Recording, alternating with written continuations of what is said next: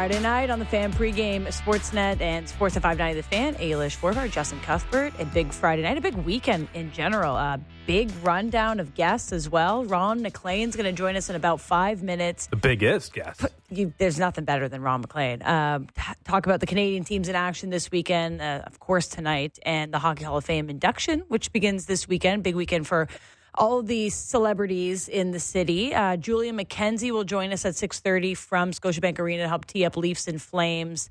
And Dan Riccio at 6:45 to help set up the second half of the Maple Leafs back-to-back this weekend, of course, against the red-hot Canucks. So lots of Canadian content, lots of guests on your Friday night. And there's going to be a lot of cutaways to Brad Treliving tonight, won't there be? It's a big Brad Treliving night. It's a big show your work night for Brad Treliving. You know, in like math class growing up, and you have the answer, but you have no idea how you got there. And you just like, let's just focus on the answer, focus on the team, and just hope for the best. Maybe Brad Treliving, it's at least a weekend where you can look at what he's done, the two teams he's built, and right now the two teams that he's built that he has his fingerprints on. Combined 10-12-3 record for the teams playing tonight. Calgary Flames, Toronto Maple Leafs, of course, Brad Treliving now pulling the strings for the Toronto Maple Leafs. So it's a show your work night for Treliving. There's going to be a little extra attention on him. They'll have the split screen a lot when it's Treliving and something on the ice. Treliving and one of his contracts that he signed. And you said something off air to me that maybe three of the worst NHL contracts in the league and also happen to be his might be on the ice or in the building tonight because one of them might not be playing. Yeah, and John Klingberg and Ryan Reeves would be the two I think that you'd pick out for the Maple Leafs. But like, it's hard to be really bad on a one-year deal, so maybe we can absolve John Klingberg, and I guess you can kind of bury Ryan Reeves' money if you really have to. But the one that stands out is Jonathan Huberdeau. In the first year of a 8-year contract, paying him $10.5 million, $84 million, and he is already at the front and center of the issues for the Calgary Flames. He's not playing any third period minutes anytime. Yeah, we'll get into that with Julian McKenzie just a little bit, how big that problem really is. But in terms of contracts that are the worst NHL-wide, it probably belongs to Huberdeau. And I guess by an extension, it belongs to Brad Treliving. Okay, so before we bring in Ron MacLean, Luke Fox of Sportsnet, of course, put a great article today, sportsnet.ca, kind of talking about if the Flames and the Leafs could be good trade partners. Now, I don't know how eager you are to run back and trade with your ex, but there are some really intriguing players on the Calgary Flames that all happen to be defensemen and pending UFA defensemen that Brad Treliving recruited to go to Calgary. Hanifin, Tanev, and Zadorov, all three names that Luke mentioned in his article that we could have our eyes on tonight as the Maple Leafs definitely need to bolster their blue line. But is it the best case scenario if the Leafs win, Calgary starts to really fall apart and maybe their tire fire, their sail starts going and Brad Treliving's up there in the press box tonight planting the seed?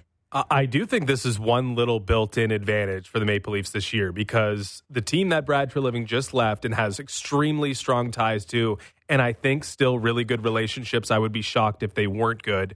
Well, they have three defensemen who are pending unrestricted free agents, all of whom are pretty good and would represent upgrades for the Toronto Maple Leafs wherever you want to slot them between Noah Hanifin, Chris Tanev, and Nikita Zadorov, as you mentioned. If things go fully off the rails, and as you mentioned, the Maple Leafs can kind of contribute to it going off the rails tonight with a victory, I think it would be malpractice to not trade these guys unless Noah Hanifin wants to re-up. And if you're going to find a way to trade them, I feel like the easiest way to do it, to come to an agreement, would be with someone you trust. And I do think the trust will be there with Treliving. In addition to the need, I do think it's something that could work out really well for the Maple Leafs. I just wonder which one you choose. I think we should ask Julian, too. Which one between those three potential Flames trade candidates would be the best fit on this Maple Leafs blue line if and when we get there? Okay, we'll talk to Julian McKenzie around 6:30 from Scotiabank Arena ahead of Maple Leafs and Calgary Flames tonight. But it is a legendary weekend, and we've got a legendary guest, Ron MacLean, joining us of Hockey Night in Canada. Ron, how's it going? Thanks for coming on the show. It's great, Ailish and Justin. I want to hear Julian. I want to get this over with so I can hear which of the three defensemen Toronto should go after. Maybe all three. We'll get your thoughts on the Maple Leafs for sure. But with the Hall of Fame weekend, I wanted to start there because I know this is something special to all fans. Love this one, specifically in the city of Toronto. It's a big one for goaltenders. Maybe a long-awaited Hall of Fame weekend that really focuses on goaltending. Well, actually, to tie into what you were just discussing, Tree Living and the relationship with Calgary, if they were to become partners, obviously, Cliff Fletcher famously got Doug Gilmour in a multiplayer swap back in the early 90s that transformed the Toronto Maple Leafs. But I think of Scotty Bowman. He was working as our color analyst with Chris on Hockey Night in Canada, and he saw Vernon win the Conn Smythe Trophy in 1989. And that's when he went to Ken Holland in Detroit and said, let's get Vernon, because we got to go against Grant Fuhr. We got to go against Patrick Roy. And we love Osgood, but he's 22. He might be slightly intimidated by those guys. Mike Vernon won't be. And that's where that kind of thing always comes into play. It'll be great tomorrow night on Hockey Night because Kelly's done a sit-down with Mike Vernon, and they were together in San Jose. And I know Kelly, he will bring up the fact that as a 16-year-old, he played against Mike Vernon, who was in Calgary, and Kelly was with Edmonton Athletic Club, and they won the provincial championship over Vernon and the Calgary squad. So I'm sure Kelly will rib him about that. And he loves Vernon. We all do. Mike invited Kelly and me to join Jane and the party afterwards on Saturday night. But as you know, we don't get off till Scott Oak finishes, which is like 4 a.m. So we might miss the party on Saturday night, but we're going to be all tuned in to see one of our favorites go into the hall. Maybe Scott can wrap it up a little bit quicker. Yeah, for no, you. not possible. And believe me, that is the kettle calling the teapot black. So, exactly. I'm the last guy to say he talks too much. I want to ask you about Henrik Lundqvist because he is, I guess, the star leading the marquee for this weekend in terms of Hall of Fame. He's the one that has the most recent career. We definitely remember him, at least Ailish and I would remember him more than Barrasso and Vernon, who have been out of the league for over 20 years apiece. But we do remember Henrik Lundqvist. When it comes to Hank, what comes to mind for you? What is like the prevailing thought when you reflect on Henrik Lundqvist? Do you think it's the briefcase? I think it's the briefcase. Walking in, when he would be caught on camera, he always was a great dresser, but he carried that briefcase. And I always wondered, what is in that satchel? What has he got? Notes and scouting reports. And it's like Brent Burns with his knapsack. He was so professional. And, it's interesting. Calgary will probably turn to Dustin Wolf on this Eastern swing, maybe on Hockey Night against Ottawa tomorrow. But he was a 7th-round pick for Calgary, Dustin Wolf, and he's taken 5 years to get to the show. And that's the story, as you know, with Henrik Lundqvist. He was drafted 7th round, 205th overall. Highly unlikely that he would, become the star he became. But it took a few years. He took his time getting to the NHL. And then coming out of the lockout, he absolutely took it by storm, which is just, a credit to him because, like, in the case of Tom Barrasso, he had a great rookie season, Calder Trophy, Vezina as a rookie, and then ended up the following year in Rochester. Had to go down for a stint. Again, Scotty Bowman involved in that. He drafted him out of high school. But he had a sophomore jinx. Grant Fuhr had a phenomenal rookie year, and then he ended up with the Moncton Alpines. He had to go back down. So, and even when I think of Jack Campbell, it didn't look good in Bakersfield last night, but the guy in Los Angeles right now, Cam Talbot, is the guy they ran out of Edmonton 5 years ago, and now he's got an amazing, 930 save percentage and 200 goals against. So there's a little hope for Jack because it's tough. And on Huberdeau, same thing. It's hard to play for money. Wayne Gretzky said, he didn't get paid until the end of his career, really. Eric Lindros kind of opened the door for Wayne to start to get the money he deserved, but it was Bruce McNall who opened his wallet and gave Wayne more than Wayne thought he deserved because Wayne was one of those guys. I got to build a good team here. I'm not selfish and I'm not worried about me. But he wasn't getting market value or anything even close to market value. And when Bruce gave him a big, hefty raise, Wayne said, I struggled mightily. And we're seeing that over with Huberdeau in Calgary. A weekend to celebrate some legends. Today, the Pittsburgh Penguins will start to get that ball rolling. They're going to retire Jágr's number in February. Number 68 will be officially retired, but he's still playing. He's still kicking around in his hometown, his home club. I wonder for you when he's, first of all, if he's ever going to retire, but when he does, should they just end this 5-year waiting period, get him in right away because he's just never going to hang him up? And that's every time we get the Hall of Fame weekend, we think about this 5-year period. Is that the thing you'd want to change most? It's set in stone, and I guess I can't argue. It's not like he's Gretzky. He's great, but he's not quite Wayne Gretzky. And I love Jágr. One time I was doing the NHL awards, and it's a tough gig, right? You're in a room full of peers, and nobody wants to laugh at the other's expense. And I always died in the monologue every time. And I got on the elevator, and there's Jágr, and he says, tough, eh? And but he was really great. He was always had a wink about everything that he did, and I think back, Ailish, when he was in 20 years ago, 2003, he was making $11+ million. So here we've come 20 years later, and you've got McKinnon and McDavid are at 12. just didn't change, but they have escrow. So they're really right back where we started with Yager and Forsberg in 2003. And you flip that and you think about what Michael Andlauer paid for the Ottawa Senators. It was nearly $1 billion, whereas those 20 years ago, Eugene Melnyk bought the Ottawa Senators and the rink for $92 million. So times have changed for the owners, but the problem for them is their valuations are fantastic and they do make money when they sell. But in the case of the Canadian owners, it's, again, the cap hurts them. You mentioned it off the top. Everybody, even Sheldon Keefe, looks at his core four as, who's going to get this ship righted? It's got to be them. And in the case of the Edmonton Oilers, we're already starting to point fingers. Jack Campbell got sent down for his $5 million, and certainly Draisaitl and McDavid are beginning to feel the heat, and Nurse too. I thought Nurse, he tried so hard. He was incredible in San Jose last night, but he tried to do a little too much on one play, and it ended up in an odd man rush again, and that's been the real challenge for Edmonton. And you can't blame him for trying. And again, I kind of put that to hard to play for money. Hard to play for money. There's a couple guys with the Oilers making a lot of money, but again, it should have at least set in by now. You would think. I don't think Connor McDavid is bogged down by the financial situation. It's got to be something else because, frankly, it doesn't make much sense. We mentioned the goaltending, but that was almost more ceremonial than anything because Stuart Skinner's not giving you much better than Jack Campbell. So when you look at that team, and maybe you've looked at this team differently since the Heritage Classic because maybe it is a trying too hard thing, but there are deeper-seated issues. If they need something to get the ball rolling, Ron, what is it? What needs to happen for them to turn this in the right direction? I would say Calvin Pickard, Justin, might be the answer because it's amazing how Jordan Binnington took St. Louis from last place on New Year's Day to a Stanley Cup. And certainly Dwayne Rollison flipped the Oilers immediately upon his arrival. I know Pronger, there's a lot of great things in Edmonton the year they went to Game 7 against Carolina, but it was 36-year-old Dwayne Rollison who really did it for them. And I said Talbot's playing really well for the Los Angeles Kings right now. He's 36 years old. Pickard's only, I think, 31. But it's funny, a guy like that's often, Kiprusoff was different, but he came in and saved Calgary in 2004 when they were really struggling in November. So I feel like a goalie is one option.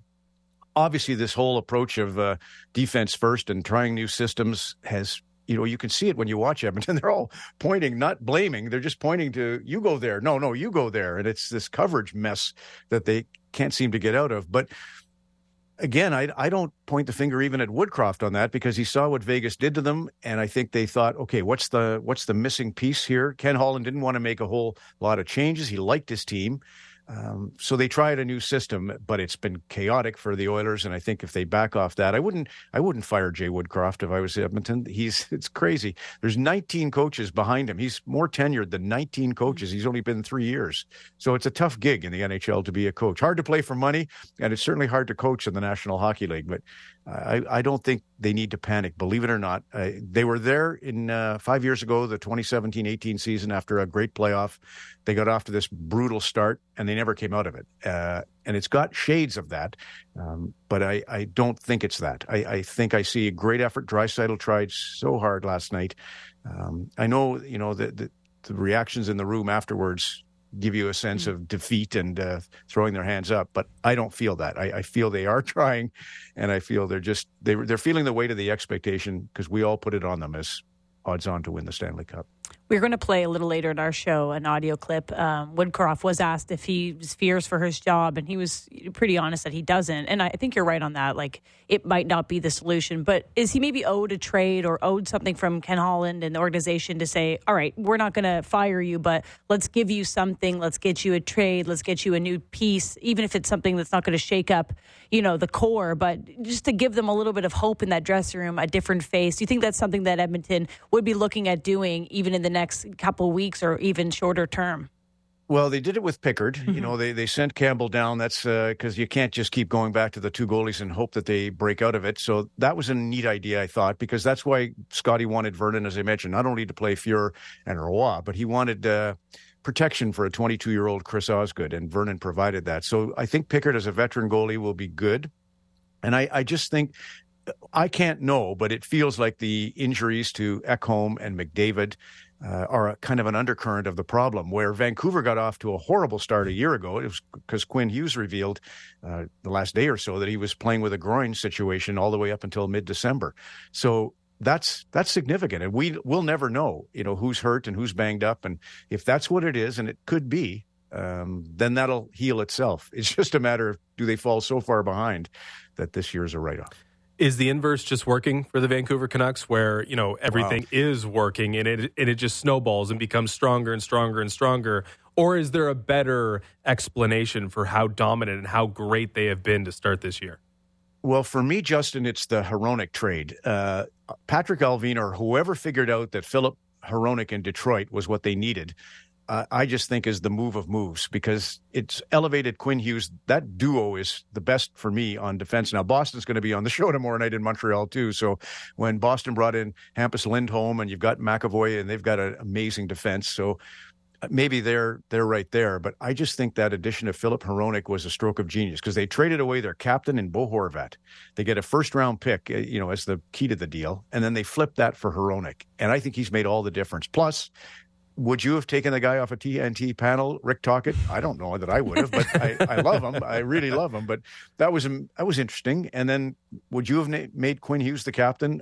I don't know if that was automatic to me, but they did it. And look, the proof's in the pudding. So they have just collectively as a group. I saw Emily Castonguay at the Hockey Canada Summit at the start of the year, and she said, we have a good team. We just need a good start, because they didn't get a good start a year ago, and this is where Edmonton finds itself, as we've all been saying, gets laid out there early. I got to ask you about the Hughes brothers, the brothers Hughes. I think they're trending towards being maybe the best hockey family that I've ever seen in my life. But you're the hockey historian. You've got more in that brain of yours to pick from. So what sort of, how do you contextualize where they're going, given how good Jack Hughes is as maybe a Hart Trophy guy, how good Quinn Hughes is, maybe Norris, and Luke Hughes is kind of the unknown, but he's on a trajectory that we can only kind of dream of right now, given how good he's been as a rookie. So when you're comparing hockey families, can you already put the Hughes right at the top? You sure can put them in the conversation. The Stastnys were electric when they came here in the 1980s. They put up one weekend. They put up 27 points in 2 games, so pretty good. But I will say, we thought Jack was the one on the Hart trajectory, but now Quinn's there, so it's hard to argue. This is a Friday night, and this is where these kids played in the GTHL and played for the Marlies and Marlboros. So this is a very special situation to see Jimmy Hughes' 3 kids doing what they're doing. It's a hockey through and through story. They used to, after playing, I think it was Thomas Durant, somebody had a great piece on the fact that they would sit and watch McDavid. After Quinn would play his game, he would sit and watch Strome and McDavid and some of the others. They just love the game. And to see this happening as a family story is very special. But there's, I'm from Red Deer, Alberta, as you know, Justin, and the guys from Viking, I don't think they'd be happy with me if I didn't think the Sputters are more of a story than the 3 Hughes so far. Long way to go. Last one for you, Ron. Of course, we got to ask you about the Maple Leafs. Do we have to thank the TTC for William Nylander's historic start to the season? I mean, maybe he found something good about not sitting in traffic, gets him on a start where he has not missed a point to start this season. Yeah, it's a good, because I've struggled to get into, as you know, the Rogers campus. It's not easy. I don't know what route I'm going to take tomorrow, but it's been over 2 hours every time going into town. So maybe that is the secret. And I don't think I can get the GO train to dip underground when it gets past the Humber, but I would love to. Anyway, Toronto, their problem is obviously defending. To keep these leads that the core four seems to be able to give them. They have to sort that out. And I think that's where you saw Sheldon Keefe's, and I thought your conversation about that was great the other day. That they know they're not going to make a dent against teams like Tampa or Boston. And now they're coming, but I think New Jersey might have some of the same issues as Toronto. They're close, but until they sort out that, ability to protect a lead, it's going to be a frustrating time for Sheldon Keefe, who's way more tenured even than Jay Woodcroft. He's got 5 years. Well, Ron, we really appreciate your time tonight. Enjoy the ceremonies this weekend as much as you can get to, and lots of Canadian teams in action. It'll be a fun one this weekend. Appreciate your time. Thanks, Ailish. Thanks, Justin. Thanks so much. Ron MacLean of Hockey Night in Canada, of course. A big weekend for Canadian teams, a big weekend for the Hockey Hall of Fame induction. Be some celebrities floating around the city this weekend. I was looking forward to the backdrop because I knew we had Ron on Zoom from home. and I knew there'd be books, and there were even more than I could imagine. That was a lot of books. That was like in that library Dumbledore's office in Harry Potter. Yeah, it was. In a good way. Like, I like that's like historic. It felt like it was like rich mahogany smell in there. And I feel like, he's obviously master wordsmith, right? So it's like, is that prep for the show? He reads every book every day. It's just picking one off and finding a way to like weave that into. That's the mastery of Ron MacLean. Awesome. I used the big word today, and you were stunned. You don't even remember it? Yeah. Like, that's not a good thing. See, that's bad. But I had one good word. Oh, you said juxtaposition. I said juxtaposition yesterday on the today. show, I feel like I taught you a word. You might have. So I was preparing for Ron MacLean, and I didn't even use it in our interview. Bummer. All right, so a couple of housekeeping notes. We mentioned the Sheldon Keefe and his lines for tonight. John Klingberg out of the lineup on a little day-to-day injury situation. And Not a scratch. Keefe was quick to make sure the reporters knew that he came out and was like, I know you're going to ask me about the lineups. John Klingberg's not playing. He's dealing with a little bit of an injury because obviously, it's convenient timing if you're trying to write the narrative that he was going to get healthy scratch and then he isn't healthy scratch because he's injured. But nonetheless, no John Klingberg in the lineup tonight. They've got a big trip to Sweden coming up in a couple of days. They've got 2 games here to round up this little stretch. But maybe some rest is best for John Klingberg. Yeah, and even just a fractional reprieve because some partly explaining, at the very least, his poor play is the fact that he's dealing with some injuries. And a lot of people are dealing with injuries. And his, I guess, was less severe than that of Jake McCabe, who returns to the lineup in place of John Klingberg. But if there is some injury that is slowing you down, that is affecting your play, at least get out in front of that. So it's partly the reason why John Klingberg has had such a struggle to start with the Maple Leafs so far. And maybe a little rest and a return home to Sweden can help this guy get it sorted. Little home cooking. It's been pretty rough. Yeah, John whatever Klingberg, they got in Sweden, that'll heal you up. Yeah, whatever they need to do to help the situation. Some Swedish meatballs. Calgary Flames tonight, Vancouver Canucks tomorrow. A back-to-back for the Leafs.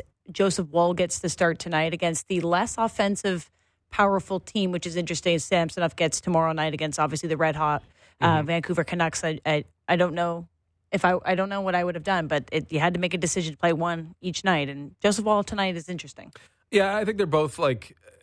Joseph Woll definitely gets the easier start in the Calgary Flames because the Vancouver Canucks are so hot. And generally, you get a better effort on the first night of a back-to-back, at least from your team. Let's win this one and see what happens Saturday night? Maybe so. But I don't know. I don't think they're in any position to pick and choose. No, I think it's just like, hey, this is... Can we win this game? Can we win it for Brad? It's not even about like, hey, can we put Samsonov in the best spot? It's just like, what are we doing now? We need 2 points. Let's take care of that later on. Okay, so I think you have a selection for our picks tonight from Toronto and Calgary. It's time now for Between the Lines, brought to you by Bet Rivers. I'm going back to the well against the San Jose Sharks. Vegas on the puck line, the extra puck line, -2.5, plus over 6.5 in tonight's game against the Sharks, plus 225. I mean, I watched that Sharks game last night. I don't know how Edmonton lost, but the Vegas Golden Knights are unbelievable. So they have to beat them by more than 1 goal. Yeah, in terms of like the second night of a back-to-back, how difficult it could be going to Vegas or playing Vegas would be the Sharks as tough. Blocked 30 shots themselves yesterday. I don't even know how they're physically playing tonight. Yeah, that was their Super Bowl. Hard to win the game after your Super Bowl. That's right. I am going to Calgary and Toronto, as you mentioned, and they do have a big ceremony. It's not the longest ceremony in the world, but the Hockey Hall of Fame ceremony is a ceremony nonetheless where the legs might be a little tired as the teams wait on the bench for their time to hit the ice. So I don't know if it'll be sloppy or sleepy. I'm going with sloppy. Both teams to score. Calgary, Toronto, first period, yes, plus 130. An additional pick. Nazem Kadri's going to want to score a goal. Score for sure. And I didn't like the price on Kadri goal, but I do like the price on trying to score a goal over 3.5 shots, plus 125. A big revenge game for Nazem Kadri for Brad Tree Living, who's facing his old team, and maybe some people on that team that he might want to have stay in the Scotiabank locker room area afterwards. Maybe a trade's made while they're on the ice. Maybe he'll just like do the conversations instead of going to the press box where the camera can find him, because like he's going to be cut to over and over and over again, and maybe he wants to avoid that. All right, well, that was Between the Lines, brought to you by Bet Rivers. Take a chance. We're going to take a quick break. We'll be back on Sportsnet 360 and Sportsnet 590 The Fan with Julian McKenzie from Scotiabank Arena ahead of Leafs and Flames. The most opinionated Maple Leaf show out there. Real Kipper and Bourne. Be sure to subscribe and download the show on Apple, Spotify, or wherever you get your podcasts.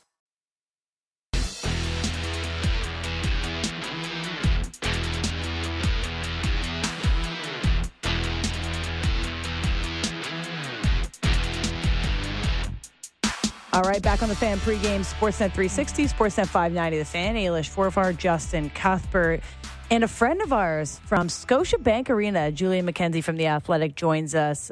Julian, you're looking dapper tonight. Look at you all dressed up for your Toronto appearance. Wow.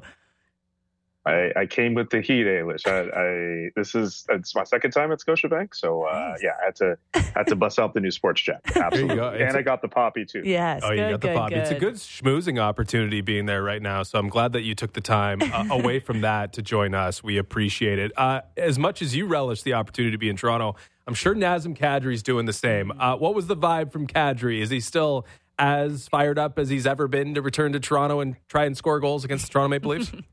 Oh yeah, I think any opportunity where he gets to be in the spotlight, he really relishes it, and the fact that he's actually playing well over these last 4 games, he's on a 4-game point streak, that helps too. It's really been fascinating to see how he started off his year where he didn't have, I think he had 1 point in his first 8 games, and since then he has picked up his play. And what's also been fascinating too is that, as opposed to Jonathan Huberdeau, who I'm sure we'll get to at some point, where it feels like the patience has kind of worn thin with him, Ryan Huska, the Flames head coach, has kind of gone out of his way to kind of praise some of the things that Nazem Kadri's been able to do. And I don't think he's saying that Huberdeau's work ethic is in question, but he's definitely gone out of his way to say that even as Nazem's production hasn't been where it should be, his work ethic has still managed to stay the same as it should be. And the fact that he's playing alongside younger players like Connor Zary has also helped as well. So, yeah, I'm thinking that he'll relish the opportunity to be back in Toronto under the lights Friday night.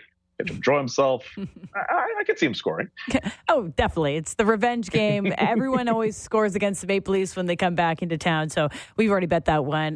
Let's go to Brad Treliving before we get into some of the current roster decisions or lack of decisions with Jonathan Huberdeau. We'll say that. Brad Treliving. So Justin and I were deciding how he might be feeling tonight, if he might be headed over to make some trade candidates and make some discussions happen. But this is a night about Brad Treliving, about 2 rosters that he's constructed, and they're both in similar but different eras of their fruition. So how do you think he's going to feel? And do you think this is a good opportunity for us to judge his work? I wonder if more time is needed, but also there are people in Calgary in my ear right now saying we've seen over 90-something games with this current roster. We've maybe seen enough.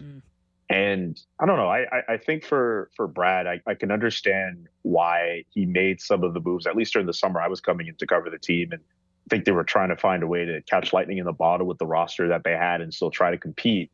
It just hasn't worked out the way that people in Calgary expected it to work. And now they're in this position where they need to figure out about how to retool with some of these pending UFAs. And not to bring up Huberdeau again, but considering the fact that contract's going to be there for a while, they're going to have to also find players who are going to be able to play with him and help maximize his value. It's kind of weird to be in a situation where you kind of have to think about rebuilding for the future while also trying to find a guy who can play with your $10.5 million player. Probably you can do both. But yeah, Brad Treliving, essentially the roster as it is, and essentially what Craig Conroy has to deal with it. That's all true at this point. But to see what's going on in Toronto, where he has tried to put his own imprint, the fact that he went out and got a guy like Ryan Reeves, he's always been a guy who wants some kind of toughness in his lineup. He doesn't have Daryl Sutter as a head coach, so he doesn't have to worry so much about having younger players in the lineup. But I think the fact that he was able to get a guy like Ryan Reeves in the lineup, I'm not surprised that happened. But to see that him, Bertuzzi, Klingberg, some of those new guys, it hasn't really gone off to that great start. I mean, that's kind of rare, right?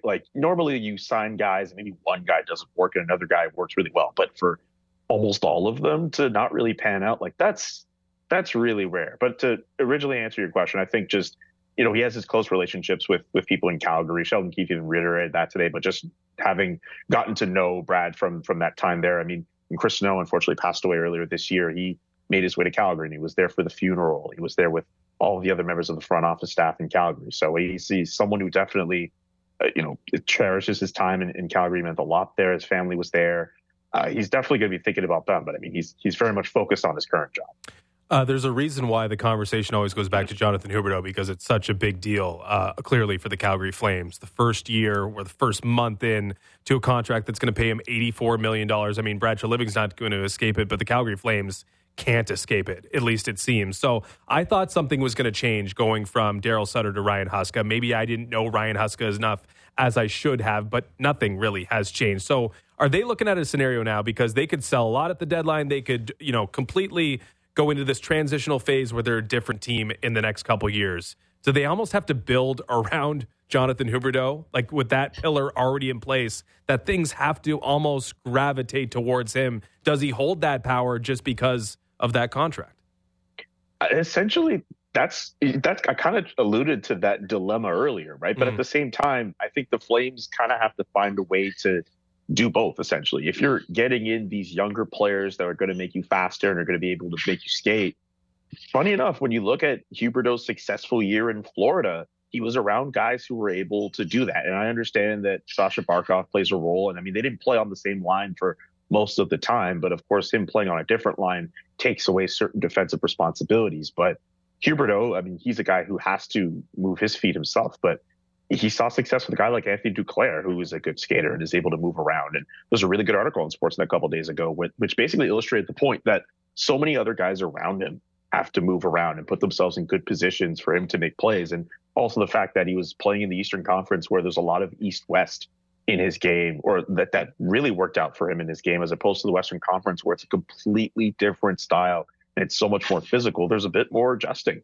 that has to be done on his part. But yeah, I think if you're Craig Conroy now and you really have to go down that well of retooling, I mean, I think more games have to be played until we know for sure they're going to go down that road. But essentially, you're looking at guys who can skate, who have speed, and can ultimately play with a guy like Jonathan Huberdeau. They can't just be guys who, yes, they might have a shot, but like if they're not able to move around and get themselves in position, they're not going to be able to get those passes. Like I remember, like last year, like as successful as Tyler Toffoli was, I felt like the chemistry between Huberdeau and Toffoli just wasn't there as much, just because Huberdeau would try to make these long stretch passes, and Toffoli, he's not that great of a skater. Like he's missing out on some of them. Like you need a guy who can catch up to some of those plays. So yeah, definitely that's the dilemma that sort of presents itself for Craig Conroy and Flames management. That's on them to do between now and the deadline. We're chatting with Julian McKenzie of The Athletic down at Scotiabank Arena, head of Leafs and Flames. Okay, so we've been hearing about a couple UFA defensemen that we might be interested in adding to our Maple Leafs roster. First of all, is it weird to do a trade like with your ex? Is that something that a Calgary-Toronto trade would work? I guess you know them pretty well, so you trust them. Asking Julian about his exes. Yeah, so let's go into that. And there's a couple, Hanifin, Tanev, and Zadorov, who are UFA. So I wonder, who would Maple Leafs fans want the best? I would imagine they probably want... Here's what I'm thinking here, because Hanifin is a good defenseman you could just have in your top four. He doesn't make a lot of mistakes. He can contribute offensively, defensively. Tanev is better defensively and might be had for less. You just have to ensure that, he's healthy when you have them. Zadorov, I know a lot of people might be interested in Nikita Zadorov, physical guy, but can skate really well, has some offensive jump in his game too. It's a good question. Hanifin, I mean, if there's been those reports about how he would want to play in the States, so you might only have him as a rental. So you're pretty much down to Zadorov and Tanev. Tanev is a little up there in age. Maybe you're a little hesitant about signing him long term because of the age, because of the injury factor. So maybe that leaves Nikita Zadorov. He's like 28, so some of his better years ahead of him. But that's if it gets to that point at the same time, right? Like that's if Craig Conroy and Brad Treliving want to make a deal together on that. And that depends on what the Toronto Maple Leafs would be willing to give in return, right? I mean, remember, the Flames are going to want younger players. They're going to want draft picks as well. A lot of that is going to go into any potential trade if it even gets to that point. Do you think the Flames would be cool with dealing with Treliving? If the asking price was right, that's essentially what I think it is. That's just my feeling. I mean, I think for this Flames team, they've recognized that they don't have the speed to contend with certain teams. I mean, I think they have as a roster a team that could, if they play to their strengths, they can compete night out in some regular season games. But they desperately need that quickness, and they desperately want younger players in that lineup. I think if the Leafs are able to give them what they want in that sense, I don't see them having so much of a problem. I don't think it's that big of a deal. Like, I mean, there are people in front offices who go all over the place. I mean, Dave Nonis is part of the Flames organization now, right? Like, the Maple Leafs have an issue dealing with Dave Nonis? Like, I don't know.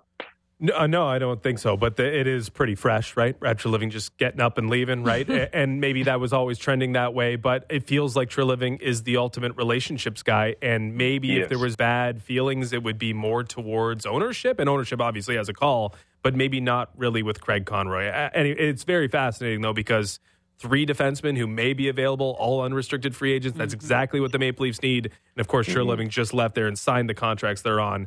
So it will always be the one I think we're circling here in Toronto the most. Okay, Julian, get upstairs. We got to go, and you got to go. You got a Hall of Fame weekend in Toronto, and you got Mike Vernon, who's going to be on the ice very soon. I'm sure that'll be interesting to you and the Flames, of course, in Toronto. We appreciate you coming on, man. Get the press box Thanks popcorn. so much for having me. Press box popcorn. Yeah. And the pizza, too. I got to get that pizza before I leave. Go get them. Thanks, Julian. Appreciate it. Peace, guys. That's Julian McKenzie of The Athletic. Scotiabank Arena. Leafs, Flames tonight. Yeah, that press box popcorn. It's, yeah. You're a huge fan. I have 100% success rate of eating an entire bag every single time we go there. Once we get through it, it's just like the floor is just a mess beneath us. Okay. I mean, I kick a couple under you just so I don't look too bad, but yes. You do actually do that. Okay, so we're going from Calgary to Vancouver. Let's take a stop off at Edmonton on the way before we get Dan Riccio on the phone. We wanted to play the audio clip. I believe it was Mark Spector asking Jay Woodcroft last night after the loss to San Jose Sharks, and they were calling it the Toilet Bowl. Yeah, it was a funny name for it.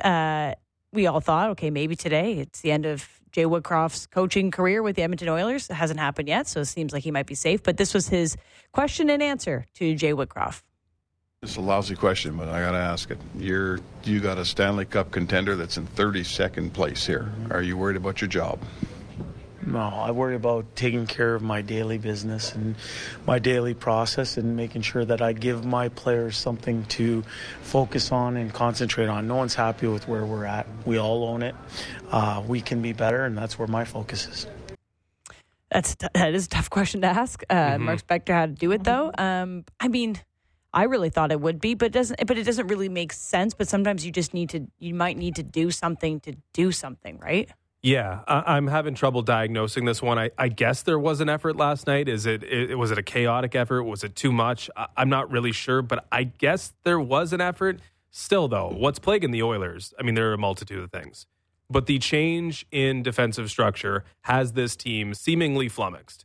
And in a position, where they can't get themselves out of it. And if they reverted back to what they were doing, maybe you just need someone to implement something new, something that might be something completely simplified. And it doesn't look like Jay Woodcroft's going to go back on what he brought to the team this year. And that ultimately might be what results in him eventually leaving. One more audio clip to play. Leon Draisaitl in the postgame. Obviously, they're not in a great spot emotionally. This was a response to a question from a reporter that maybe was more of just a comment. Keep trying to get better every day, and is that just it, where it's like it doesn't feel like anyone's going right now? Have you ever experienced something like this, where some guys slump obviously, but it just feels like no one's going right now? Yep, great observation. Leon's got one of those moments every year. Great observation. He's got one of those moments every year. He might have another one before this year is up. There are no such problems, though, in Vancouver. So let's bring in our next guest to talk about the Canucks. Dan Riccio of Sportsnet 650 in Vancouver, Canucks Central, 4 to 6 p.m. Pacific. Thanks for joining us, Dan. Yeah, what's up? There's not a bad thing going in Vancouver right now. I think they're the reason, they're the one that beat the spirit out of the Edmonton Oilers, and that's why the Oilers are where they're at right now. Yeah, and they kind of have another opportunity to potentially do that with the Maple Leafs. I mean, it's always interesting when the Leafs and Canucks go at it. They will on Hockey Night in Canada. I wouldn't say the Leafs are a wounded animal yet, but maybe a little bit more vulnerable than they normally are. Second half of back-to-back to boot. This weekend with the Canucks. Is it like smelling blood here? Like this is an opportunity for Vancouver? Or Vancouver is almost, we don't have to worry about this right now because things are going so well for us that we don't have to worry about what's going on in Toronto. Well, I think the Canucks as a whole, as much as they'll, a lot of the players on the team would like to go in Toronto on Hockey Night in Canada Saturday and get a win on the big spotlight and kind of show everyone around the league just how real they are. But the way that Rick Tocchet or the Canucks would actually say it is, we just want to play our game each and every night. We want to play to our identity, and they've gotten really into cliches, and they're all about professionalism and business-like. It's a completely different world in Vancouver from what we've seen over the last couple of seasons. So we only really know Canucks Twitter over here. Sometimes very spicy. Sometimes it's a tough place. Angsty. It really is. But nowadays, I wonder for you, like, what's the fan base right now? Are they like shocked? Are they like, this is about time? How are they believing in it? Are they just living in the moment? Because it's surprising to many people. But are they surprised, or are they? We deserve this. Everybody's dancing in the November rain with their Canucks flags already out. It's not even April. It's not even playoff season. People got their flags out on their cars already. It's people are cautiously optimistic, I'd say, right? You know, they've seen this train in the past, and it maybe went off the tracks a little bit. You think back to the mid 2010s and the Willie D year where they had over 100 points and it crashed and burned in the first round of the playoffs against Calgary. Now, that was a team that was, hot on percentages. They had a great PDO that year, and everybody was like, yeah, this is fun, but it's not totally real.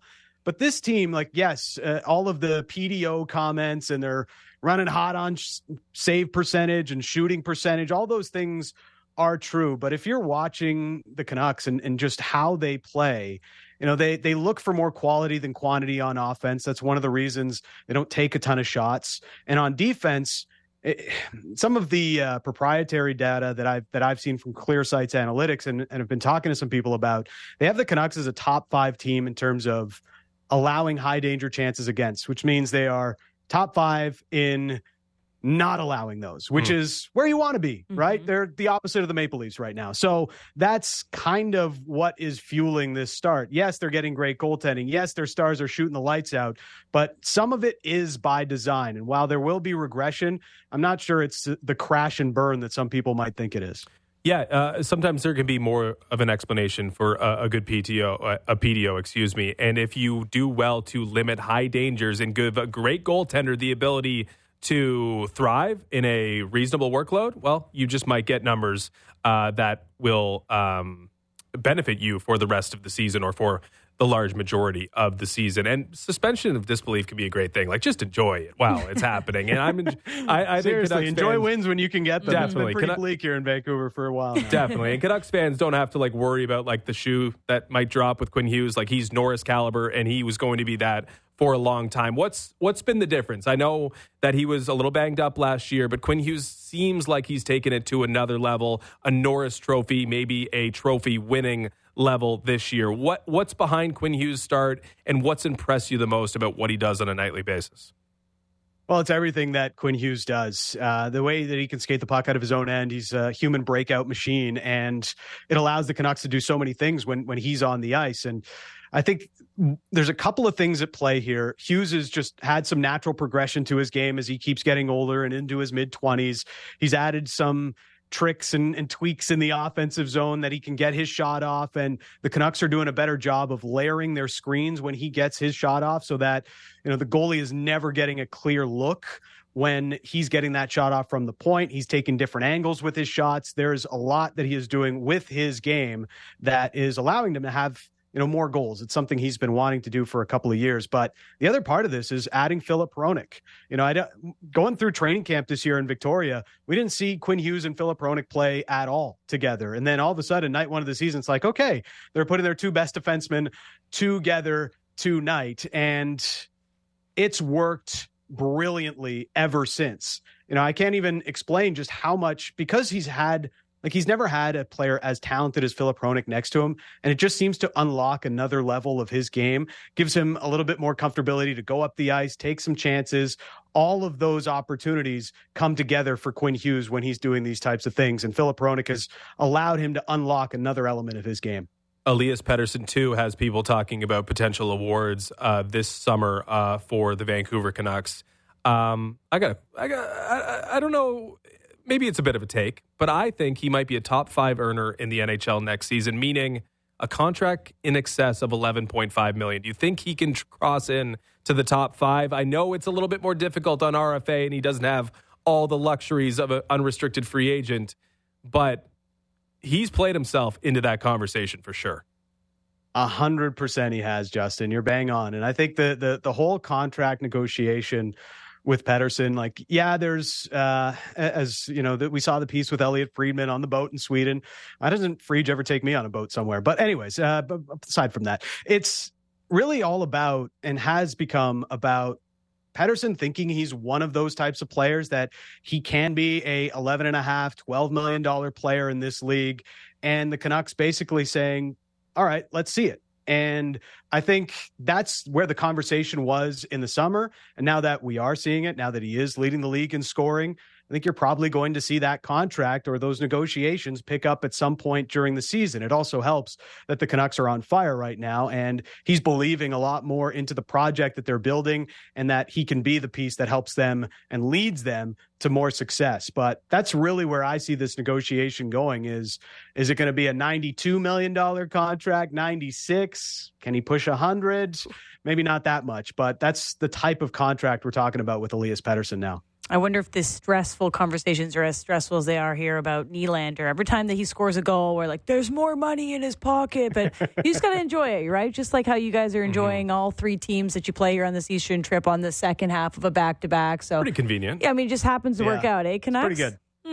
Okay. Somebody's working with the schedule in the Canucks' favor for once, because it doesn't happen all that often. I'll say that much. Well, you're right. Enjoy while you can. It's been fun to see Canada's sweetheart team go for a run here. I know you're on the air in a couple of minutes, so we'll let you go, Dan. Appreciate you coming on, and best of luck, but not tomorrow night. Cheers, guys. Thanks so much. Dan Riccio, Sportsnet 650 in Vancouver, Canucks Central from 4 to 6 p.m. Pacific time. Yes, they all play.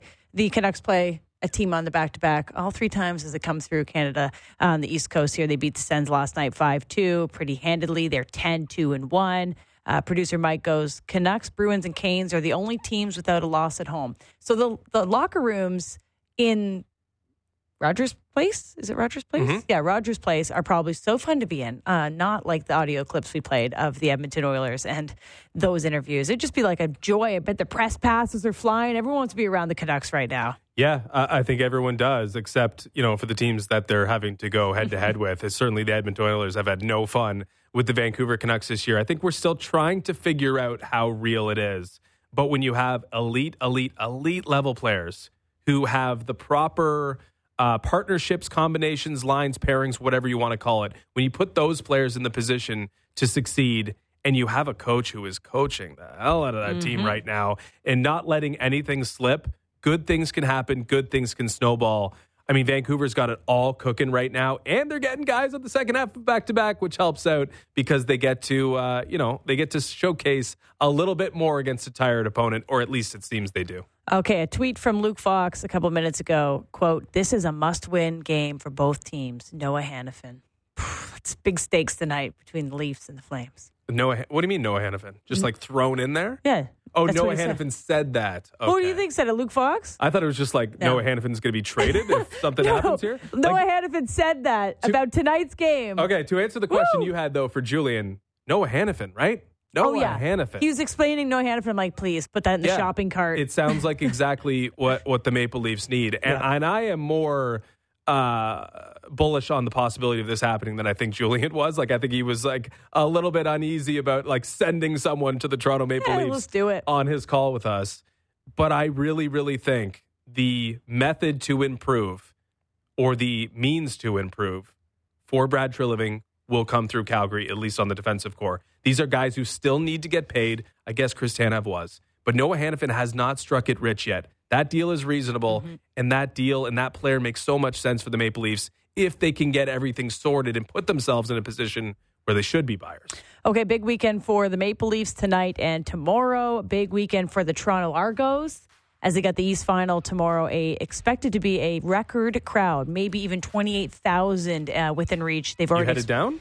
Of course, Argos. Let's go, baby. Okay. Against Montreal Alouettes, of course. They're going to make this Grey Cup thing a real possibility here. Yeah, I mean, they should. Defending champs, best team in the league. They're ready to go. I think the Argos. I don't want to jinx it, but could be a good weekend for Toronto teams. They're going to Grey Cup. Big Raptors and Celtics game tomorrow as well. So lots going on in Toronto and Hall of Fame. So thanks everyone for listening. We'll be back Monday. Enjoy your weekend.